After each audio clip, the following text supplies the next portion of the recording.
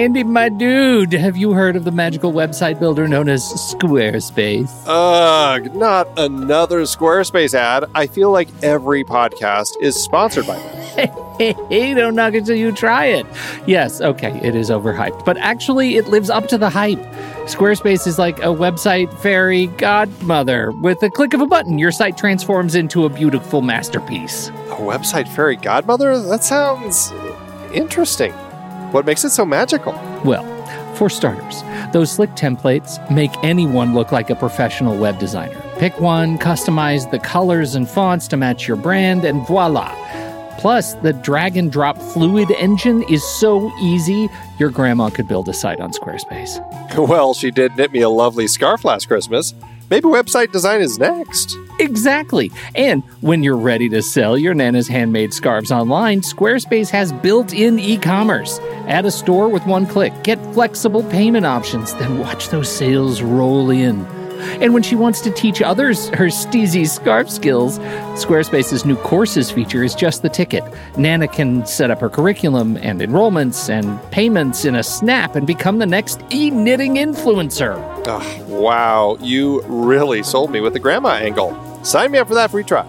Just go to thenextreel.com/Squarespace and transform your site into a beautiful Squarespace masterpiece.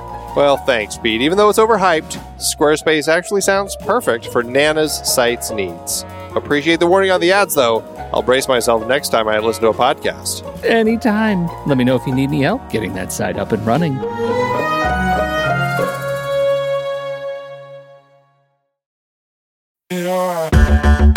Andy, can you believe we've almost hit 700 episodes of The Next Reel? I know, it's crazy. And with all the other episodes in our family of podcasts, we are well over 1,200 episodes of movie conversation. It's really pretty amazing that we've gotten to have these in-depth movie chats every week for over a decade now. And we couldn't have done it without our loyal community of film fans. Their support over the years has meant so much. For sure. That reminds me, we should give the merch store a shout out. Buying shirts from thenextreel.com/merch is a great way listeners can continue to support the show. Plus, they get to sport our great designs. Absolutely. I think sometimes folks forget we have a variety of shirts, mugs, phone cases, and more available. In fact, a great place to start is with a shirt sporting the Next Reel's logo. We also have that classic Fast Times Spicoli Surf School tee, or the weirdly popular Rusty's European Tour shirt. The one from National Lampoon's European Vacation. Why is that so popular? Search me, but we have sold a ridiculous number of those. I guess there are a lot of Rustys taking trips to Europe? We're always adding new designs based on movies we've covered, like our brand new design for a streetcar named Desire, featuring a streetcar named Desire. So if you want to rep your love of TNR and films, head to thenextreel.com/merch. Every purchase helps us continue to have these weekly in-depth conversations. So visit thenextreel.com/merch today. And as always, thanks for listening and being a part of the Next Reel community. We've got lots more great movie chats coming your way. The Film Board gathers. The gang of thugs is here to take on a movie currently in theaters, and this month we're heading to the plains of Oklahoma to find Martin Scorsese's heart and investigate the insidious crimes of white people in Killers of the Flower Moon. The Osage, they have the worst land possible. But they outsmarted everybody. The land had oil on it. Black gold. Money flows freely here now. I do love that money, sir.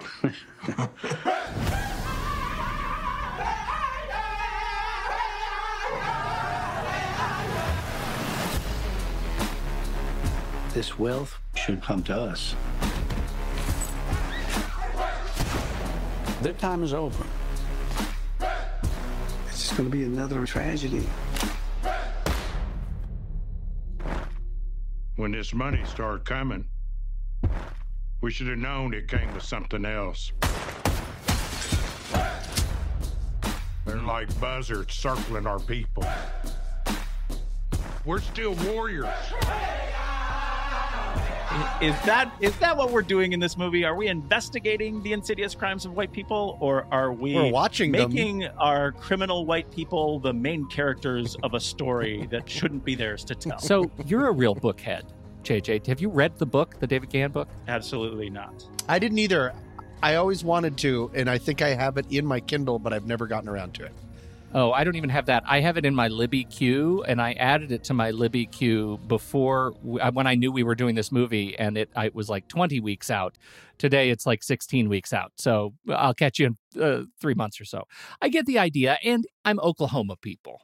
Born in Oklahoma, Right. Lots of family in Oklahoma. And not only do I have lots of family in Oklahoma, my family's from oil. Like, my family's a There Will Be Blood family, and it's not great. Like, I'm not in it, but we have a lot of history in this kind of stuff. So this movie, No, I don't want to say it hit me in a bigger or worse way maybe than anybody else, but it certainly hit home in a way that I did not expect. Killers of the Flower Moon. I didn't even introduce you guys. I was so excited. Justin J.J. Yeager is here. Hi, JJ. Hello. Tommy Hi. Metz also hasn't read the book. Hi, Tom. Hello, it's me. Okay, back to the story. And so the story of Killers of the Flower Moon tells of the insidious, horrific, stifling murders perpetrated against the Osage people when it was discovered that they had oil on what was previously thought to be junk land in the middle of Oklahoma. Fairfax, Oklahoma is a lovely little town. It is just... It's not Panhandle. It's really smack in the middle of the northern middle of the state of Oklahoma, and it is still doesn't have a very large population. I mean, it is a small town, and that is where our story takes place. There was a lot of money in this little town, and then the Osage murders happened. So Scorsese comes in and takes off trying to make this story. The book came out in 2017, but they'd optioned it and had the rights to make it in 2016 Oh. and have been trying to make the movie for a long time. Now, when I first heard the movie was finally being released, there was something in my head that said he's been trying to tell this story for a decade. Not quite a decade. Well, that's what he told me before the film started. He did. He Did you did guys say have your we had little that run-up too. where yeah. he said, I've been trying to tell this story for so long? Yeah. Yeah, there was another book Wait. that came out earlier than Killers of the Flower Moon that I think he was probably inspirational to him as well. I think it won the Pulitzer. I can't quite remember the name, but we'll find that for the notes. Is it the story of Ernest Burkhart? And No. It's William called. Hale? It's actually a musical. Oh, It's maybe. Ernest Burkhart and Pals. No, I don't know the answer to that question. But it is no, well, I mean, that's part of the reason that I'm so bent out of shape for this Yeah. is, in particular, some next reel key the feelings that go back a few years. And I remember when we did the movie Green Book, and it came JJ. out. And Yeah. it won Best Picture of that year. And I remember when we saw it, we did it for the film board. We did it for this very show. And we didn't get it exactly. We said it feels kind of like, it's a cafeteria book or movie. It doesn't really, say anything. It doesn't feel like it's very emotional. And we didn't really understand. And then after we did our show in opening weekend, like we're doing here, we hear all the criticism of a story of a person of color being told through the eyes of, in that movie, a white savior. Now, we don't have that here in this movie. We are Right. not talking about white saviors, but we have made the main characters of this really important historical story two white guys that went and tried to steal the culture from the Osage people. And I am very fired up about it. And I really want to talk to you guys about it, especially in terms of Scorsese. Because why did he make this movie? He told us he wanted to tell this story. It's so much so that he, jumping ahead, spoiler alert, apps the movie. Yeah.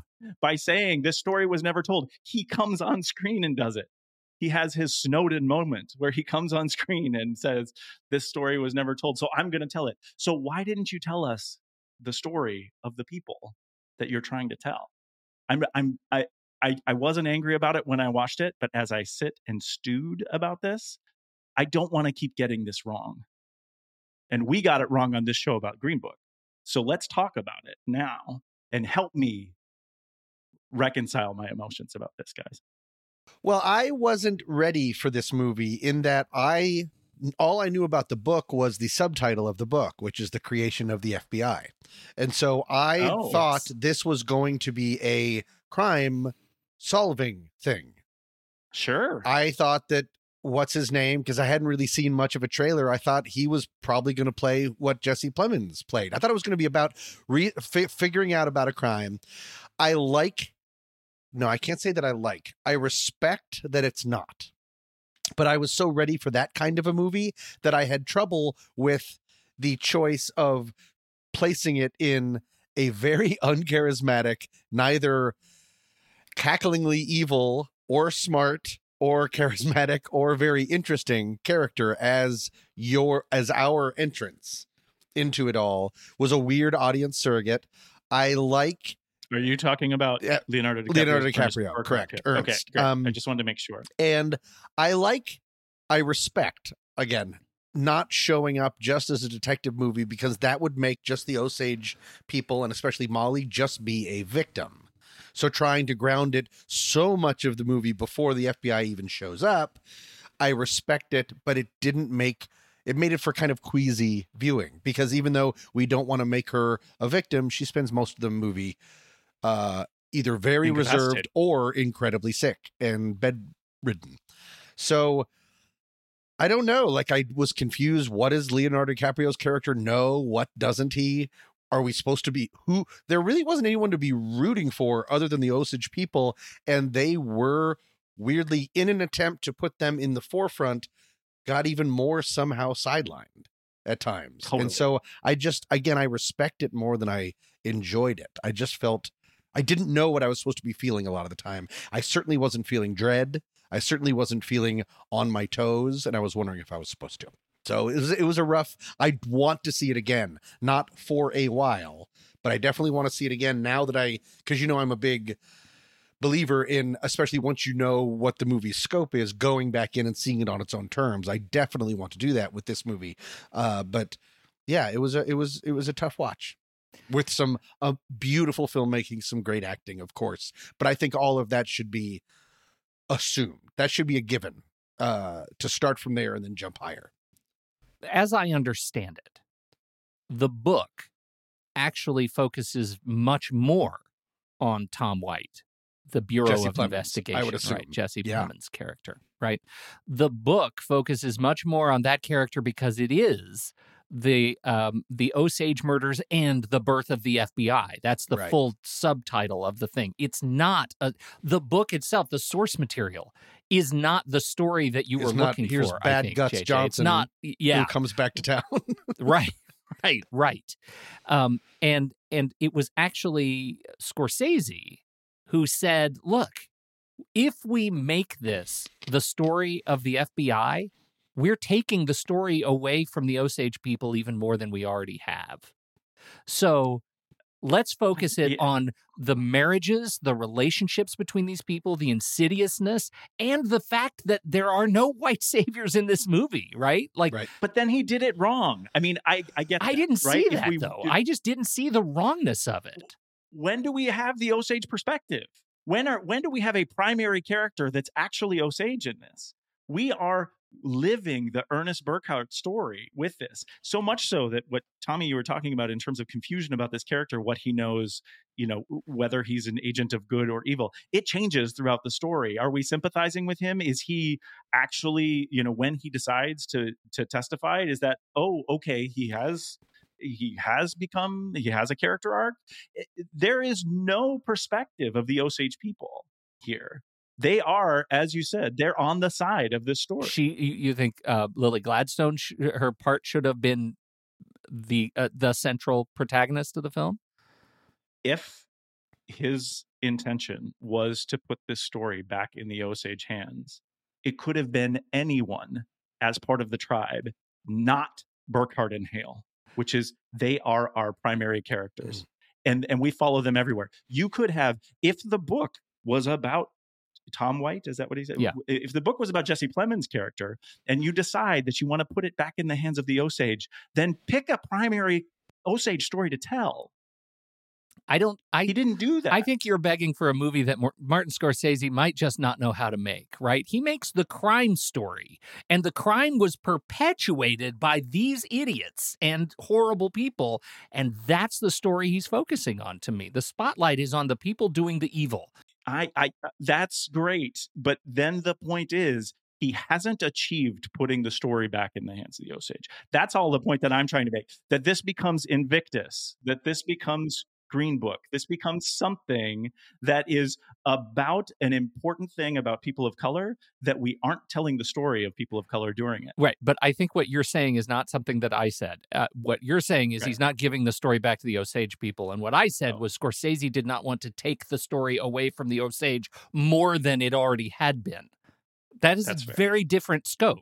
And you watch this movie very closely, he still made a mafia movie, right? This is still an organized crime story. It's right in his backyard, this movie. Right. So you're right about we that. definitely got, like, when you talk about like what Scorsese, in our pre-show chat, what Scorsese is best at, you want to say it again because I'm going to get it wrong. What is he best at for you? He is best at making graphic, intense situations show up in very plain and terrifying ways. Blunt. Very blunt and putting it there for me. And there's many of those Scorsese moments in this movie for me all too. over the place. Yeah. Here's a hypothetical. Why don't we put the main character of the story, not Jesse Plemons, if we want to put it off of the main interrogator, and we put it in the Native American, the indigenous person that is on his team, and we tell his story as part of the creation of the FBI and the work that he was doing inside in terms of this investigation, which becomes, an off-screen soundbite when they're getting together and talking about what they learned. Yeah. Isn't that a better way to tell this story? Isn't that putting the story back again? I know I recognize that that's not what you said, but isn't that a way to do what I believe Scorsese really wanted to do here? And unfortunately, he literally puts himself on screen. Why? There isn't a white savior in the story, but he makes himself the white savior of the situation at the end by and they didn't mention the murders, so I'm here to make a radio show of it and be the white guy that's going to tell you all about it. It's literally the worst thing for this type of story, in my opinion. Yeah, that's interesting. That's really interesting. It makes me really angry. It makes me really angry because, again, when we did Green Book, we missed it. And then we learned from, all the things we learned afterwards that, all the things they told the story about the people of color in Green Book were fabricated. Yeah, we didn't like for the purposes of the story. Well, see, I think we didn't like Green Book. We didn't like Green Book. We just didn't like it for the wrong reasons. There were more reasons to not like Green Book. Part. Yeah, the difference here is that everything that I've read, the Osage people are celebrating this movie in the way the story is told. That the Osage people are on the side of Scorsese in this. That he has done the work. That he did the work to tell the story in a way that honors the true tragedy, generational tragedy that went on for these people in this part of the country, and so because of that, I have a hard time feeling like this movie has done a disservice to the people who need it done. I feel like you're asking for a movie that just didn't get made. It's a different movie. And he's donating all of the funds that he receives for the movie back to the Osage people, right? So he's not going to make any money from this movie at all. This movie was important to him. Right, which is great. Well, I don't know if that's true. That was sarcasm. I don't know if that's true. But if it's not, if he takes money for this, he becomes William Hale, who, as a character, shows up as a friend to the Osage throughout and is literally taking their stories, taking their resources from them to make money. Yeah, I don't know if he's giving. I don't money either. To the Osage. We're putting a crazy circles, hypothetical here. But that is, I know that this was an important story to him. I've read him talking about it for years. He's been talking about making this movie, getting it done. Tom, you're about to say something. Yeah. Well, I really liked the ending with the radio show, which apparently was a real really thing. Clever. That was a real radio show that they did, and that Hoover promoted because he wanted the FBI to be more and more legitimate. I liked the idea of it because it also they did it with an old-timey radio show. I'm sorry. They wanted it to be legitimate. So let's put some cowbells and, That's all we had back then. I mean, what else was there? That was when everyone was grouped around a radio. Yeah, so that was as legitimate as it got. I like that it's also a bit of a comment on how these kind of stories are shared and what it takes for these stories to be shared. That everyone on the radio show, they're all male, almost all male, definitely all white, that it takes this kind of, and then for it to end with, yes, there was no mention of the murders. This was something that got a lot of press way back in the day, was immediately forgotten about, riled up again with the book, kind of forgotten about, and then this movie is coming out. One of the reasons that you can't potentially have the whole movie centered around Molly or that other investigator that you brought up, JJ, is there's no way that you'll get $200 million to do it. It takes certain people, and unfortunately it took these two white people, meaning Leonardo DiCaprio and Robert De Niro, in order to get it made.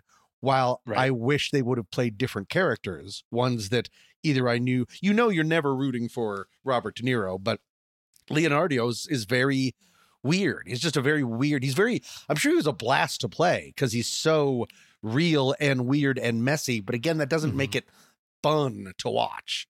There's nothing really to root for. And so I like that all of that happened at the end. And I like that he's sort of saying, this is what it takes. And this is the best I can do. It's almost like there was a feeling of like, almost asking for forgiveness or contriteness of putting himself up there at the very end. I thought it was really interesting. So that's more what I feel. I do not get a Green Book feeling from it because I think that the movie does take into account this is what it takes.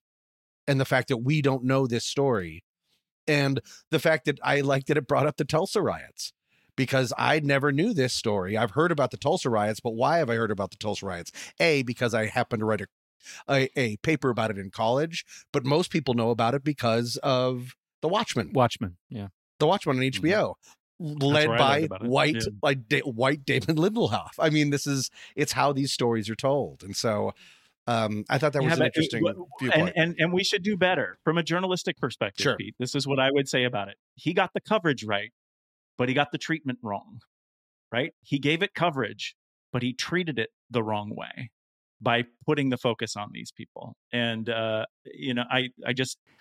It surprises me given what we know about Martin Scorsese. His focus is on the bad people in his movies. It's not like any of his prior movies have shown any DNA that would indicate he's suddenly going to pick a protagonist that isn't complicated and ill-meaning in the world, right? Like, that's just what he does. So I went in expecting my protagonists to be the bad guys, because that's it. And also, I immediately have sympathy for Lily Gladstone's character because I know for the duration of my 3.5 hours with her, she's going to be a victim, and I have to sit alongside and watch. I have to watch. She gets comeuppance at the end. I get to feel good about that. I get to feel good when she stands up and says, after he says, my soul is clean, I am telling you no more lies. And she says, what was in the shots? And he says, just insulin. And she stands up and walks away. Because of their relationship, I got to feel great about that. I got to have the emotional comeuppance that I needed at the end of the movie. So I feel like maybe I walked in wired for Martin Scorsese more than you did, and maybe the fact that Martin Scorsese is making this movie is the problem. Because how else would he make the movie? I don't think he would. Yeah, and I think you're right. I mean, honestly, this is probably some of the difficulty that I have with Scorsese and all these other films that we're talking about, right? Their protagonist or the primary character, because they're not really protagonists. Sure. The primary characters are all flawed or even evil in some way. So then let's get to a different specific criticism to kind of point to that. If this is the case, then why do you have this? There's a bunch of scenes in this film that are unnecessary to tell the story other than to tell the Ernest and William story. For example, in the jail cell at the end, when Ernest finally decides whether this is a reason that's good for the character person in history or whether he's just been pressured into it, that he's going to testify against William. And they have this scene in the jail, which definitely did not happen in real life, because they would never let that happen, to actually have this big confession. What is the purpose of that scene for any of the purposes that we've talked about in this story? Why do we have that scene? It tells us nothing. It's literally, and maybe this is what you're talking about, Tommy, it's literally giving screen time to these big white actors so that they can get the $200 million to make this movie. Because otherwise, there's no reason to have that scene in the story. It doesn't tell us anything about either of the characters. It just leads us to what's happening next and gives them more time on screen in a 3.5-hour movie. It's really confusing. I actually think why that that's scene is there. really great for pacing, for the pacing of the arc of their relationship. It had been a real yo-yo. He had decided to testify and then changed his mind. They bullied him. And then he finally comes back and actually gets to own his own identity and say, look, you've tried your damnedest, Hale. I'm testifying against you. And you've pulled out all the stops. You've had all the people come and get me. But I really have figured out maybe who I am. And I'm going to own it. I'm going to own what I did, and I'm going to and because it's Scorsese, he also then lied to her again at the end. Like he didn't actually. That's the coda. He has absolved himself of nothing apart from, which is the thing that you expect, that final sort of character twist. But to me, I loved that scene. Yeah, and this is where our interpretations of the movie are different, probably for the reasons that we like Scorsese. You see a nuanced yo-yo. Mhm. I see a confusing malaise about a character that I don't know how to feel about throughout the story. I am on both sides because I find JJ's definition of that character is, again, I called it queasy. It seems I was just unclear what he knew, what he was feeling, because he's unfortunately probably incredibly good at acting like that character who maybe was just sort of befuddled and is coming home with guts that don't work and is just sort of figuring out and being. But then to have him, I mean, for him to be our entrance and just sort of see him very matter-of-factly or bluntly, as JJ was saying, like just talk about murdering his wife's sisters, planning on all of these horrible things. But I didn't feel like, does the movie know that we are seeing this happen? Here's another scene. Let me give you another scene that puts me in that confusing space that Tommy's talking about. After the explosion at Rita and I can't remember Bill Smith's place, we get to experience that explosion from Ernest again. And we see him concerned about his wife initially and then run out and survey the damage. And he is the audience surrogate. So he's the one that made this happen. So what's the emotion that we're supposed to feel there? Is it accomplishment? Is it success? Is it? No, he seems I saw regret. He seems upset. He seems regretful or upset, but he did. And maybe the only thing that I could give some of his reaction to was the explosion was way bigger than it was supposed to be or needed to be. But that was a weird thing because we were watching him really react and get teary-eyed, but I was like, but you did this. Yeah, but this is the point of the character, and this is why the character is so complex for me. It's a character who is simple. I mean, you say queasy, I say simple, because he comes home and he gets in line with his uncle because he's always had this patriarchal relationship with his uncle, and he does what his uncle says. And he does this stuff because he doesn't know any different, because that's family. And so he does this stuff that is ill at the will of his uncle, and the movie's telling the story of him slowly coming to terms with the fact that, this stuff isn't good. Like, I'm bad at this, right? I'm bad at this and bad because of this. Because of this, yeah. Right? And that's the story of Ernest. Yes, and here we are telling Ernest's story again. I know, but this is Scorsese. That we're thinking about Ernest as a complex character. Yeah. When again, it's not supposed to be his story. I know, but I can't argue this point with you anymore, JJ. I just can't. Like, it's a Martin Scorsese movie. We have to move on from that. Your point is levied, but we're not going to get to the other side of that because this is the movie we got. So it's a bad movie. For you, it's a movie that's aggravating. I don't know. I mean, it wasn't as bad as Green Book. Like, this is the weird thing, right? In terms of my enjoyment of the music. Yeah. Right. In terms of my enjoyment of the film, in terms of the filmmaking, in terms of the acting and the pictures, the beauty. There's so much. The music, that stuff was great, but it made me so angry. Like, I don't know what to do with myself about it because it's like, I don't want to see this story. I don't care.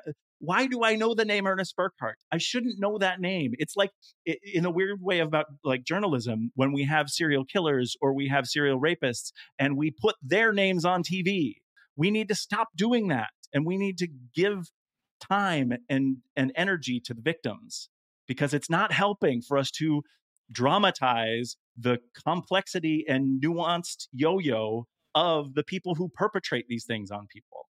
So yes, I understand why it's a well put together movie, but it does, if that was the purpose of making the movie, to tell the story of the Osage, I think it fails. And I think you're right, Pete. I don't think Scorsese could have told it differently. Yeah. I think he made a Scorsese movie. And it wasn't for you. But, yeah. Well, here's the thing. Here's the thing I'm willing to hang a hat on, which is that I don't know enough about the historical figure of Ernest, right? I don't know. A lot of people are talking about, and Wikipedia already has this updated, that this movie is a revisionist film about the Osage killing. That's fine. I haven't read the book. I'm still 11 weeks out on my Libby library rental, so fine. I'll get there. The thing I'm hanging my hat on right now is that maybe, just maybe, Scorsese and team know more about the people they chose to focus on, and focused on them for a reason. That there is something of truth in this story about these historical figures, that because of the way they manipulated the Osage people and took advantage of the community, and it instigated this 4-year reign of insidious terror on these people, that we need to know their names, right? That they need to be marked in history, and with a big black mark in history. And the fact that we don't know their names is every bit as insidious about not knowing about Black Wall Street and the Tulsa race riots, right? We need to know those stories. These are the guys who perpetrated hate on a good, kind people of the plains, and we need to know that, right? Yep. So that we don't create more. You know, I keep wanting to say Ernest Borgnine. Ernest Borgnine was fine. He was a co-pilot in Airwolf. He's fine. Whatever Ernest his name is. You get my point? Again, yes. I think that's a very good point. And history has largely been told by white people. And so we will have more information about them. I mean, it's, again, not to keep belaboring the point, but that last line, there was no mention of the murders. Who was that written by? Who was that obituary written by? Probably not the Osage people. And so the idea that we know more about these things from this one, I guess the movie is two things, and when I would like to revise my queasiness about it is about this huge, broad scope moment in history, and also what could be a very interesting character study of one person. Why he could be interesting is he has a foot in both camps. He's married and seems to dearly love a member of the people that he is then also, on behest of his uncle, working to manipulate and kill. I believe that he did love her. I believe he was also an idiot. Yes. And so you do? Absolutely. Which part? Love her? Yes. Believe that he loved her. Absolutely. Absolutely. And it's told in the story, because the timing that he sort of falls in love with her is before he knows all of the plans to like marry and then slowly poison all these people. And I think if I have a problem with the movie, it's that the pacing is told really a bit clumsily. Like, this tells a 4-year story, and I don't kind of get like when things happen on the timeline. It doesn't articulate that very clearly. So it rushes through some pretty important stuff like headlots and allotments, and things that head rights allotments that I never quite fully understood, and that seemed pretty important. Other than the idea of, I guess you just will your rights to the money to whoever is left over once you're dead. Head rights are referring to the mineral rights of each of the oil heads of the derricks. Who has the rights? That's a mineral lease, and so you own the rights, and the oil companies are leasing those back from you.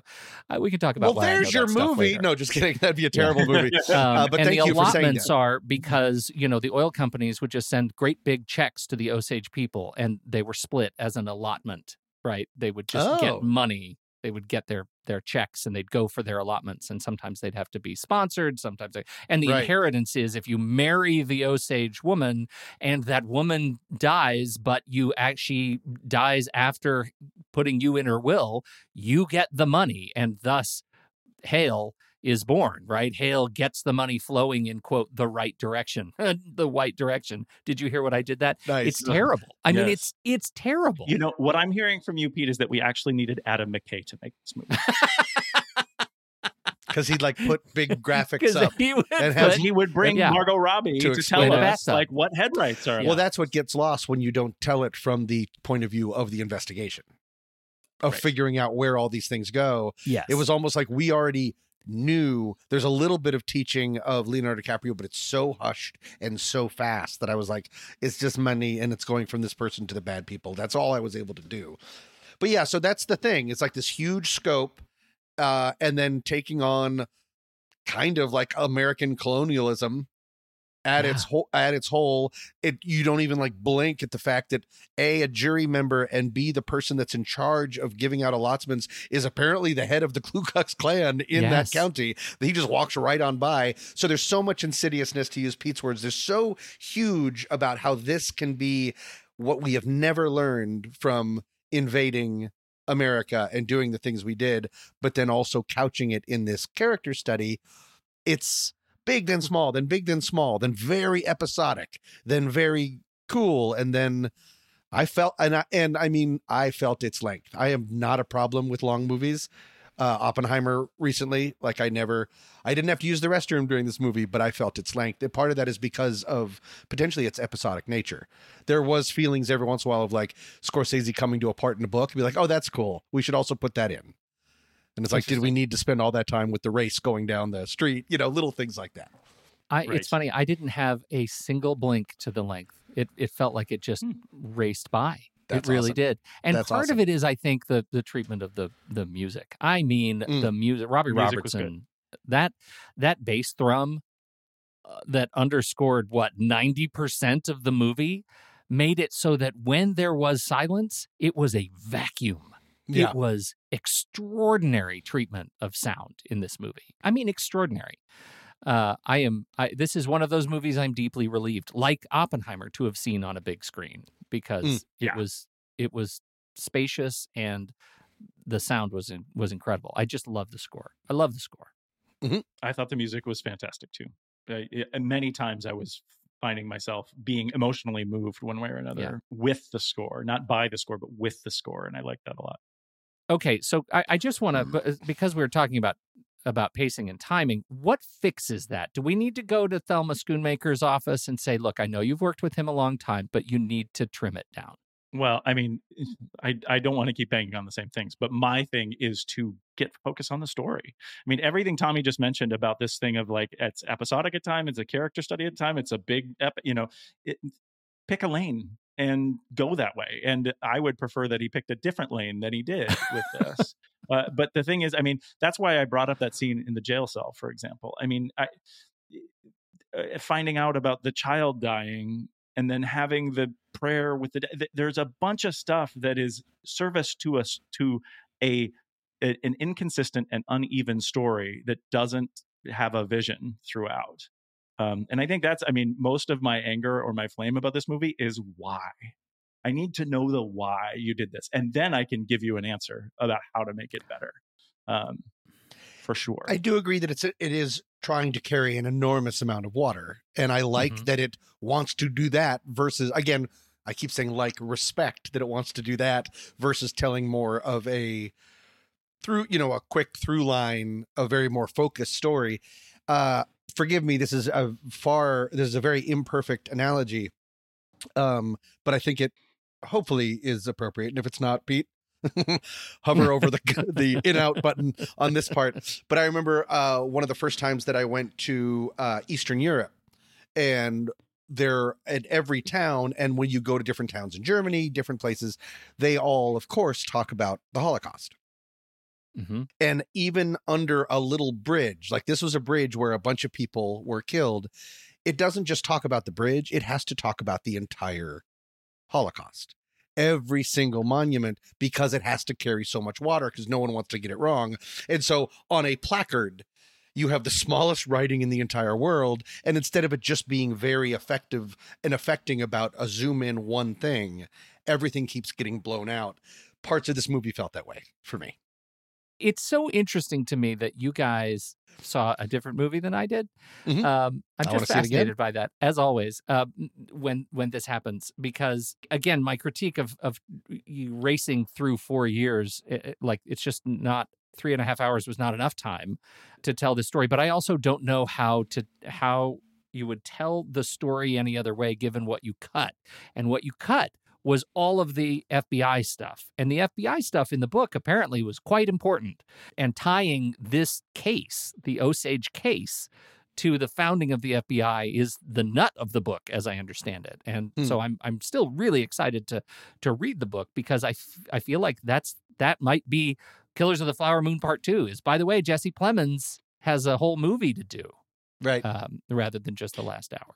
That makes sense to me. And again, that's kind of the idea of picking a lane is that I would go with, and to kind of hitchhike on Tommy's Holocaust analogy here is that, the big movies that tried to accomplish all of it are the movies that I don't really like about the Holocaust. For example, we've had this conversation before outside of the show, The Pianist. Right.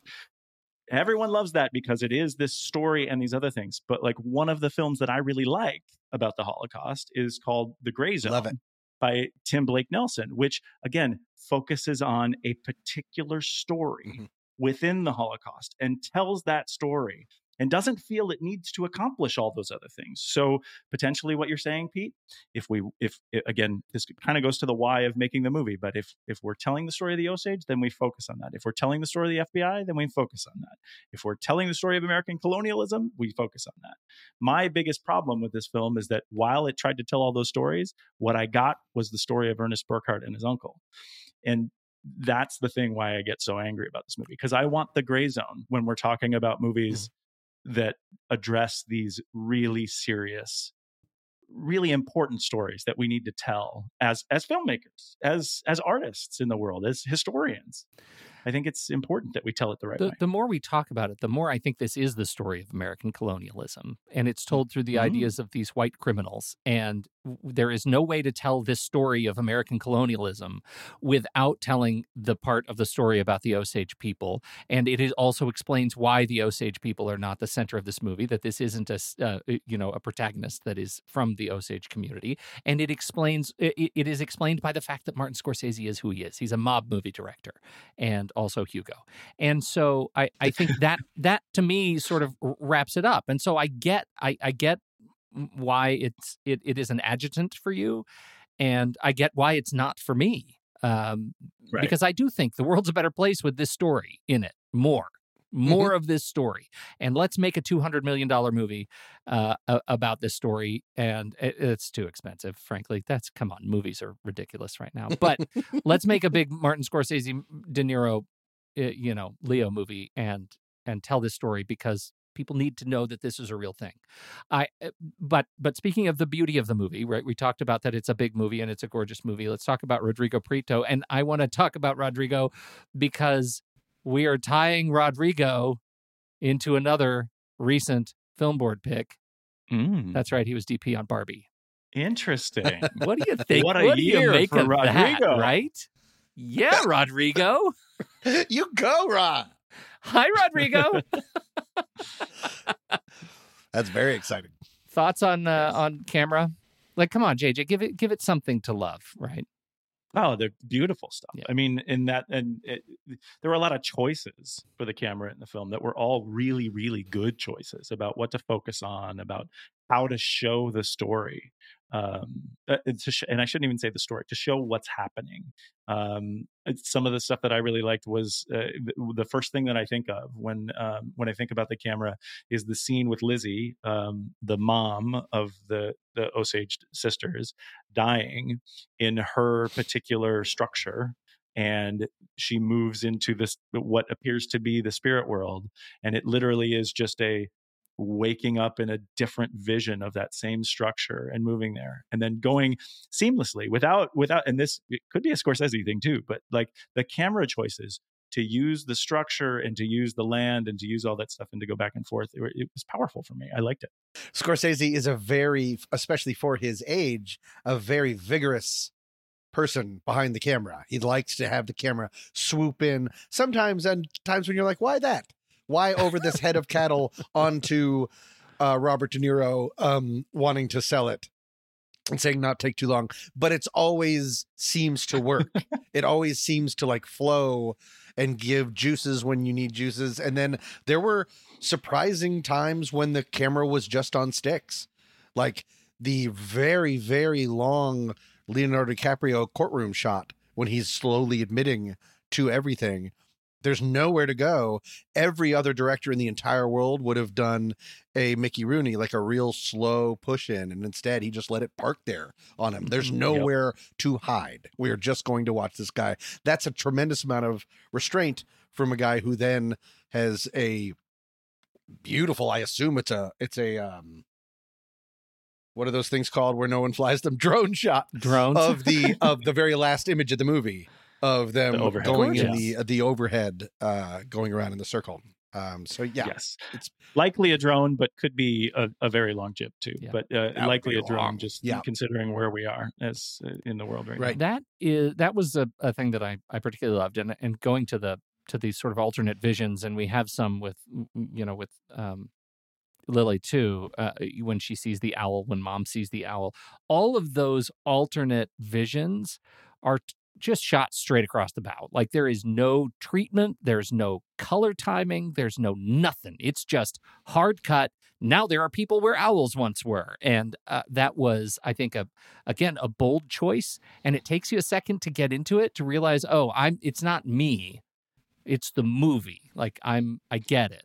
It takes a little bit. Can you imagine how great a film would have been if we did have Molly at the center of the story and experiencing those visions and all of this sort of questioning of the relationship that she has with these people who are manipulating her in reality without any treatment, with like the camera, what you could do with the camera? I don't know. Well, that would be called Shutter Island starring Lily Gladstone. And maybe we'll get it one day because she was incredible. Right? Like yes. Speaking strictly to performances, I thought she is an incredible find. Yeah. She's an incredible find. Yeah. And she was great. Incredible human. She was wonderful. Very, very watchable, very charming. She's a big reason why I believe that he really loved her. She brought a lot of beauty to the relationship. I liked spending time with the two of them, which I definitely would not have liked if it had been just Leonardo DiCaprio, because he's pretty unlikable. What's going on? God. Oh my God, you guys. I cannot believe that I have to eat this amount of crow. I can't believe it. She was not man. So we did a whole series on the films of Kelly Reichardt. Okay. Mm-hmm. Lily Gladstone was in Certain Women, which is a Kelly Reichardt. We've already done this on the show, and she was also in First Cow, which was another Reichardt movie with Alia Shawkat and John Magaro and Dylan Smith. And we've not done that on the show as a 2019 film, but the point is, she's been in movies that we have talked about on the show, and I did not even make a connection there. Not Absolutely JJ should have and made that I. connection. Woo! Yeah, Home free. Yeah, no, I eat First Cow. So anyway, I'm sorry. I was too shocked, Tom, to not I understand. interrupt you. Yeah. No, but I think I said what I wanted to say about her. She made me want to be a part of their relationship. And I wish selfishly that she didn't have to spend so much of the movie so incapacitated, because I liked her when she was in control. I agree. I also thought she was great incapacitated. She plays a good sick. She plays a good sick. You're not getting a job at Blurbs? Nope. Still, Pete? That's still not on your LinkedIn? Okay. So most of the movie revolves around Leo DiCaprio. As far as I know, there is no aging or de-aging in this movie beyond makeup and frowns. And boy, does Leo rock a frown. Yep. Do you feel good about his performance in this? Even if let's just assume you liked the movie. Let's just in that fantasy land. How did he do? Yes, I did like it. I wish I'm seeing some of the tricks in the same way that I can see some of the tricks with Robert De Niro. I wish, and there was a little bit too much face acting. He got very interested in his teeth and how to hold his jaw. Mm-hmm. And there was a lot of time spent with that, but I loved listening to him talk. Talking, I thought was great. My experience with Leo is that there's a lot of face acting and a lot of focusing on how to work your jaw. Okay. Yeah. I mean, that's the world of Leonardo to me. I think the earlier comments that we had about not really understanding what side he's on based on the way his character was emoting, that he was kind of a vessel for whichever room he was in, makes it hard for me to really be happy with this performance of his. Interesting. I like his work. I like seeing his movies, but I didn't understand his character. So, so I think it wasn't good for me. That's interesting. I was putting that as a fault of the movie, but I guess you could say that that's a fault of the actor not being able to get it across. Yeah, I don't know. I don't know which. Could be either.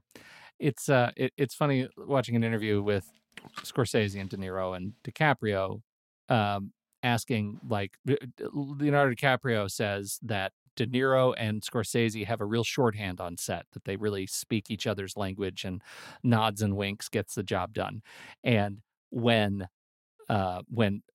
De Niro is asked, what do you observe with Leonardo DiCaprio working with Scorsese? And it cuts to both Scorsese and DiCaprio saying, "Oh, longhand, lots of meetings and hours of conversation and drawing pictures and really talking through it."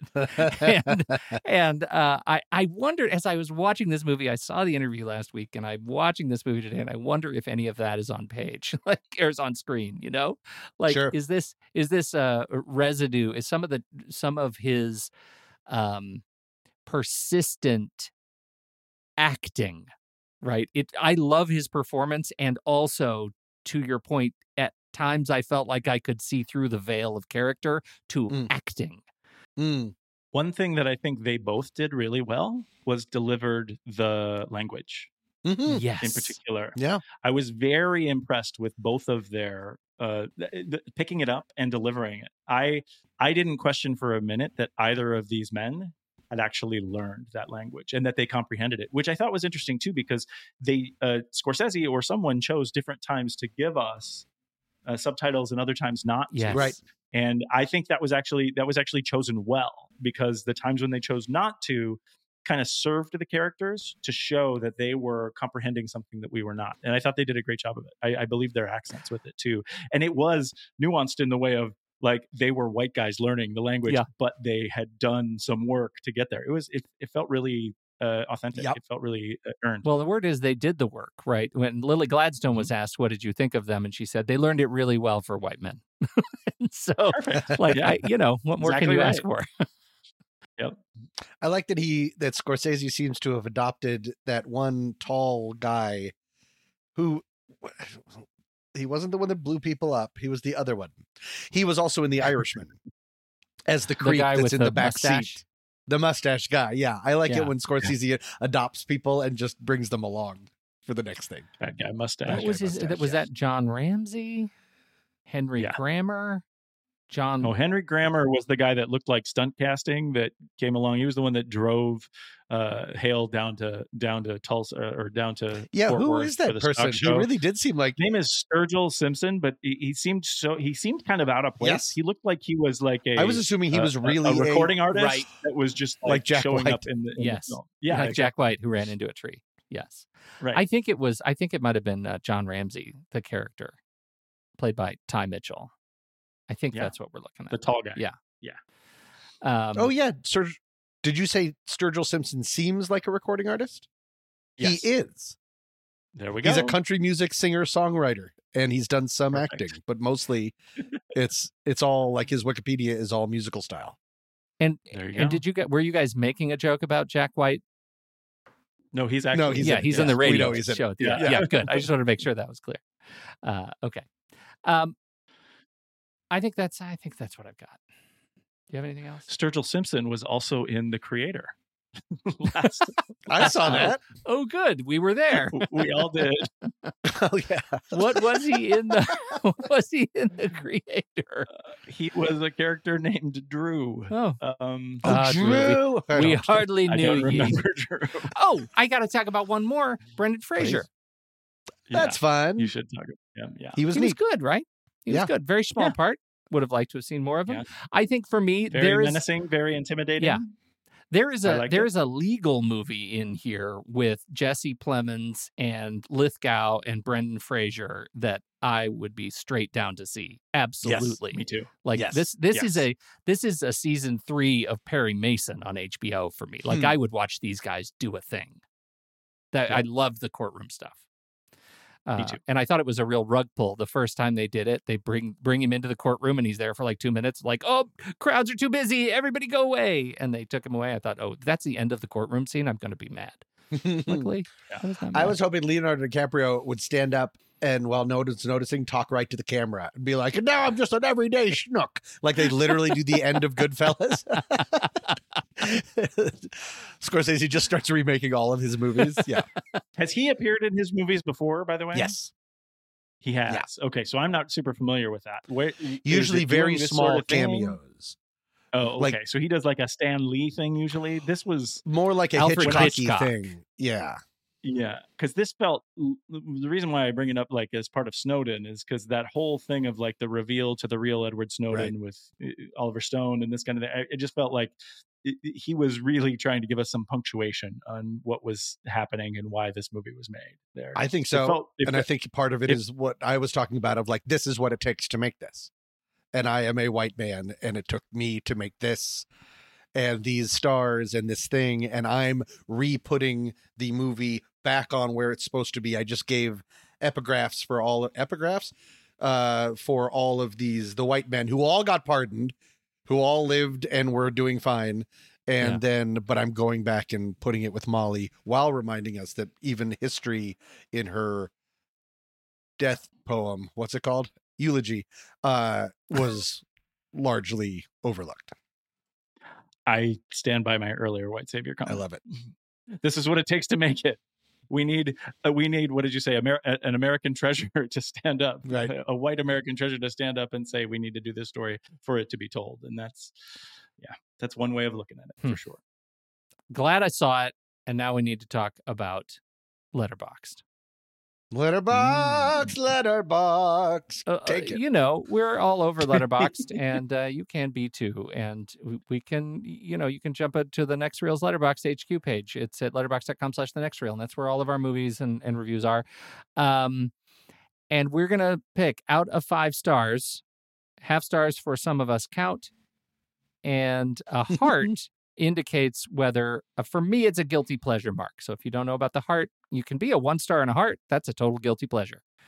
Where do you stand? I'm going to Tom first because I think JJ's going to play us out. I am going to give this a 3.5 and a heart. That 3.5, I know some people don't like 0.5s, my apologies, but that 0.5 is leaning towards there's a very, very strong chance that I will rewatch this movie and like it much, much more. On its own terms for what it's doing, be able to see it for not for what I wanted it to be or thought it would be, but see it for what it's trying to do and what it does achieve.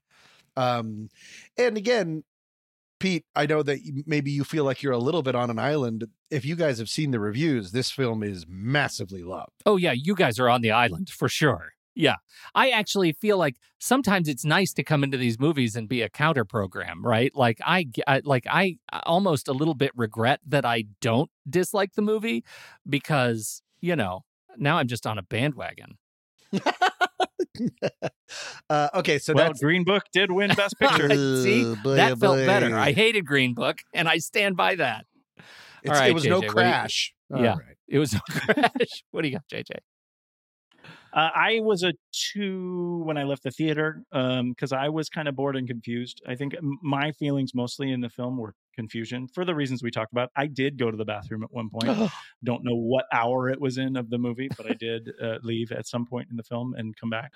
But it's gone down since then because I've gotten angry. I mean, you guys hear my anger coming with this. And I just feel like I want to be on the side of getting more of the stories where I believe they should be told. I want to amplify the voices of the people that should be telling their stories. So I'm taking it with that sort of I've pushed down because of that, because I'm trying to learn my lesson in what I didn't see when I went to Green Book and was just kind of like, oh, it's kind of whatever. Like, I want to be more of an activist to get people to be able to tell their own stories. So I'm a 1 star. What? Wow. And no heart. Wow, oh, man. 1. I don't. I think Pete. I think your point about making sure we know the names Burkhart and Hale so that they have a black mark is well taken. I take that, and yet I think I want to know more about the people who were harmed by this, and I want to know their story even more. All right. Well, I am gonna counter program JJ then, because I'm an easy 4, and I think it could go higher, but because I don't do half stars, I'm gonna have to watch it again, and I cannot wait to watch it again. I really, really can't. Like this is an Apple TV Plus Originals production, which means it's gonna hit Apple TV Plus at some point, probably, I don't know what, 60, 90 days. And I can't wait. I can't wait to sit down and watch it again with others. And maybe because this movie hits close to home, maybe because it's just it's a powerful Oklahoma story, and it's fun to see really big players telling Oklahoma stories. I thought it was really fantastic. So I know of a musical you might like. Is Corn as High as an Elephant's Eye, Tom? Yeah. I have a lot to say about that show, too. That's not one we're going to revisit on the show for sure. Okay. Hey, this has been really fun, you guys. Thanks for a great conversation. And thank you all for downloading and listening to this show. Don't forget to join our community. Head over to thenextreel.com/membership. Sign up and join us. Jump into our triple secret Discord channels. Yeah. We'd love to have you there and talk about this movie. Don't forget to do all the stuff you're supposed to do with your podcast. Rate, review, subscribe, and of course listen. But perhaps most importantly, share. Let any of those movie lovers in your life know about this show. It's the best way we have to get more people listening to the show is you. Coming up next month, we're talking about, Tom, why don't you do it? Whoa, I already named him. I name dropped one of my favorite directors is David Fincher. He's French now.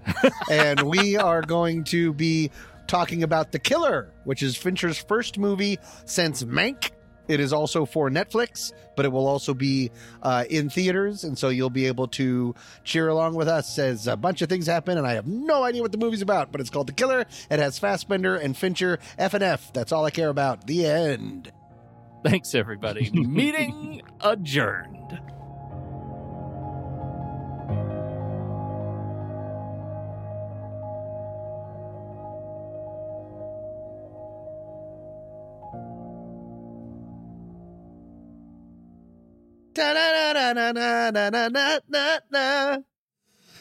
From now on, the ending music is the Entertainment Tonight theme. Entertainment Tonight, right? As it should be.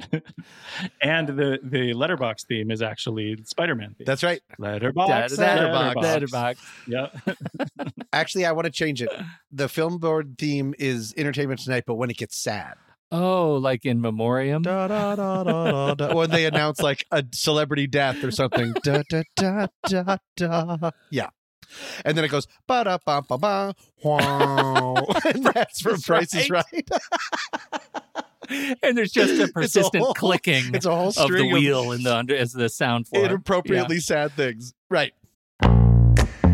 Here on the Film Board, we have covered quite a variety of great page-to-screen adaptations over the years, from superheroes like Christopher Nolan's The Dark Knight Rises, based on stories like Nightfall and The Dark Knight Returns, to horror and sci-fi like Max Brooks' World War Z and Hiroshi Sakazuraka's All You Need Is Kill, which became one of our favorites, Edge of Tomorrow, with Tom Cruise and Emily Blunt.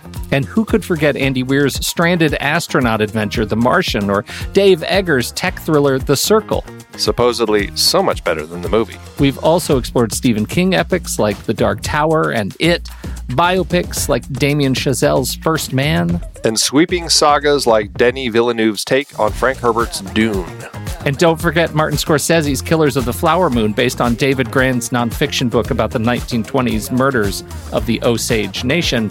I just finished the book, and it's fantastic. It's always fascinating to look at the source material, and we often do as the book lovers we are. For those of you out there who love to do the same, head to thenextreel.com/originals to find all of our past episodes and dive deeper into these adapted stories. And it's not just stories. We've included things like the video games Uncharted and Detective Pikachu. That's right. thenextreel.com/originals is your one-stop shop for in-depth looks at the sources for cinematic adaptations that we have discussed. Every purchase you make supports the Film Board and the Next Reel's family of shows. So what are you waiting for? Head to thenextreel.com/originals and get your next read today.